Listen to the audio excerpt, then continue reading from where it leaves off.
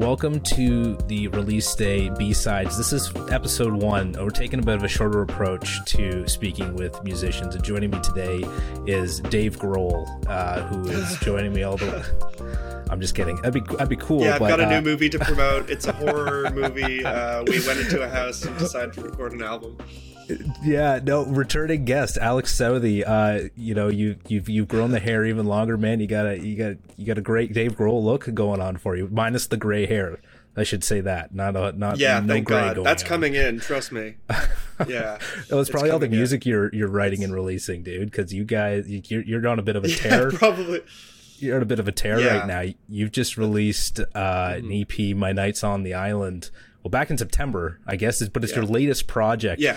And this was cool. I really enjoyed listening to this. This is your music. This is very much like when you start singing, we know it's Alex Southey, but you did something really different with this album. First, let's talk about the EP. Where was this? Where did this come from, and what brought it to life? Yeah, well, the EP was basically just coming from being inside all the time, and it was the beginning of the pandemic, or leading into the pandemic anyway, and it just kind of felt like the time to make a project that I didn't need to worry about necessarily if it was actually gonna see the light of day. It was just kind of a personal thing, and then over time it became something that I thought would be interesting to release because I made it initially without the intention to release it, kind of. Yeah, it's a great sort of continuation, though. You know, it's like, it's not exactly what And the Country Stirred was, but like I said, like, it's you, even just within the atmosphere of the music and kind of throughout the songs on this. And you kind of experimented with the mellotron or something like that through this project. Can you explain to me what a mellotron is? Yeah, sure. An actual mellotron is like a keyboard-like machine, except it's like an analog keyboard, where now in our keyboards you have like a chip or whatever that has all the information on it that gives you the different types of things. A mellotron actually had working tape that would spin when you pressed a key on the keyboard type thing. And so it would only have samples that went for like 10 seconds or at most. So if you listen to old mellotron recordings, like, if they're going on longer than that, it's because they like piece them together, because normally if you just hit it, it will stop. There's no going on forever. So anyway, that's just an example of how they are on tape and limited in that way. But I just like the sound of them. It's kind of, it's been used in all different types of music, I guess, but I just started becoming really interested in it because when I started recording music, I wanted good quality string sounds, and I kept not being able to get them. And so actually going the other way and playing with, on purpose, artificial strings weirdly made it lock in and make more sense. And then by the time this EP came around, I felt so comfortable writing arrangements with mellotron that I knew it would blanket the entire EP. And you've seen some pretty good success radio wise with this release as well. Like, are you seeing more sort of reception to this than your album And the Country Stirred? Yeah, specifically one university just really took a liking to it and kept it on there for like 5 to 7 weeks in the top 5. It's awesome. And that was months after it was released. It was so out of nowhere, where I guess they just picked it up and they were like, oh, this is actually pretty decent 2 months after the fact. But I appreciated it. It was like a great little gift every Wednesday to see the Earshot chart. Totally. But I can't exactly tell you what I did differently. Like, this was after the PR blast and everything. So I don't know.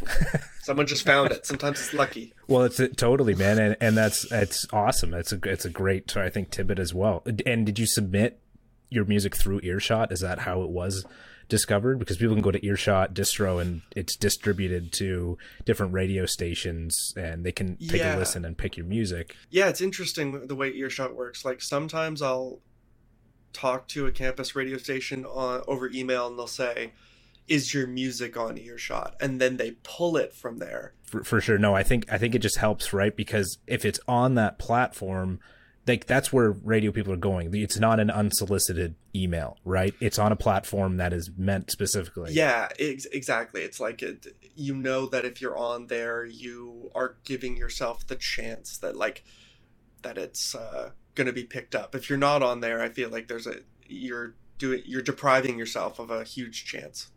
Does it make you question everything you've been doing as a musician when something so different like My Nights on the Island is sort of discovered this way? Not that And the Country Stirred wasn't discovered in, by radio or industry people, but obviously this response from this EP that kind of make you go, is this the direction I should be going in?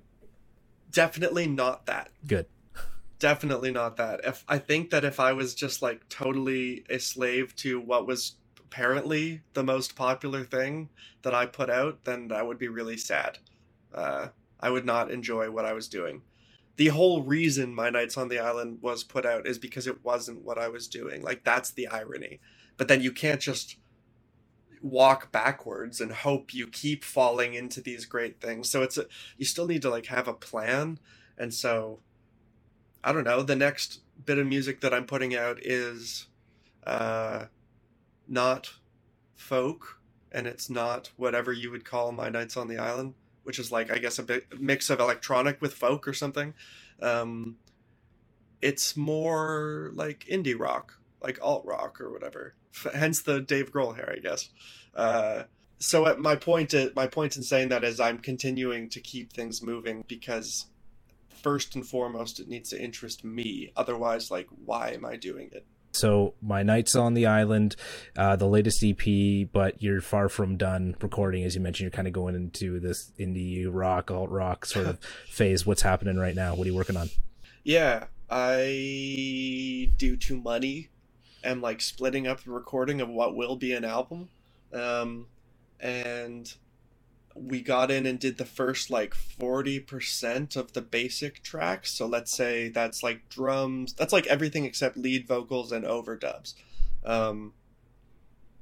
So we're in the middle of that now, which is awesome. Like, I'm very excited. It's my first time in a huge, legit studio, and I'm working with Alex Gamble, who has worked on other much more well-known bands like Always and Fucked Up and the Rio Statics and stuff like that. So I feel like I'm in good hands. And we work really well together. It's a little bit of he has more experience as a recording and mixing engineer than as a producer. So he and I are sort of both spearheading that. And then I don't know anything about recording engineering or anything like that, so he's definitely doing all that, but it just feels good to sort of like feel like there's growth underneath you. Yeah.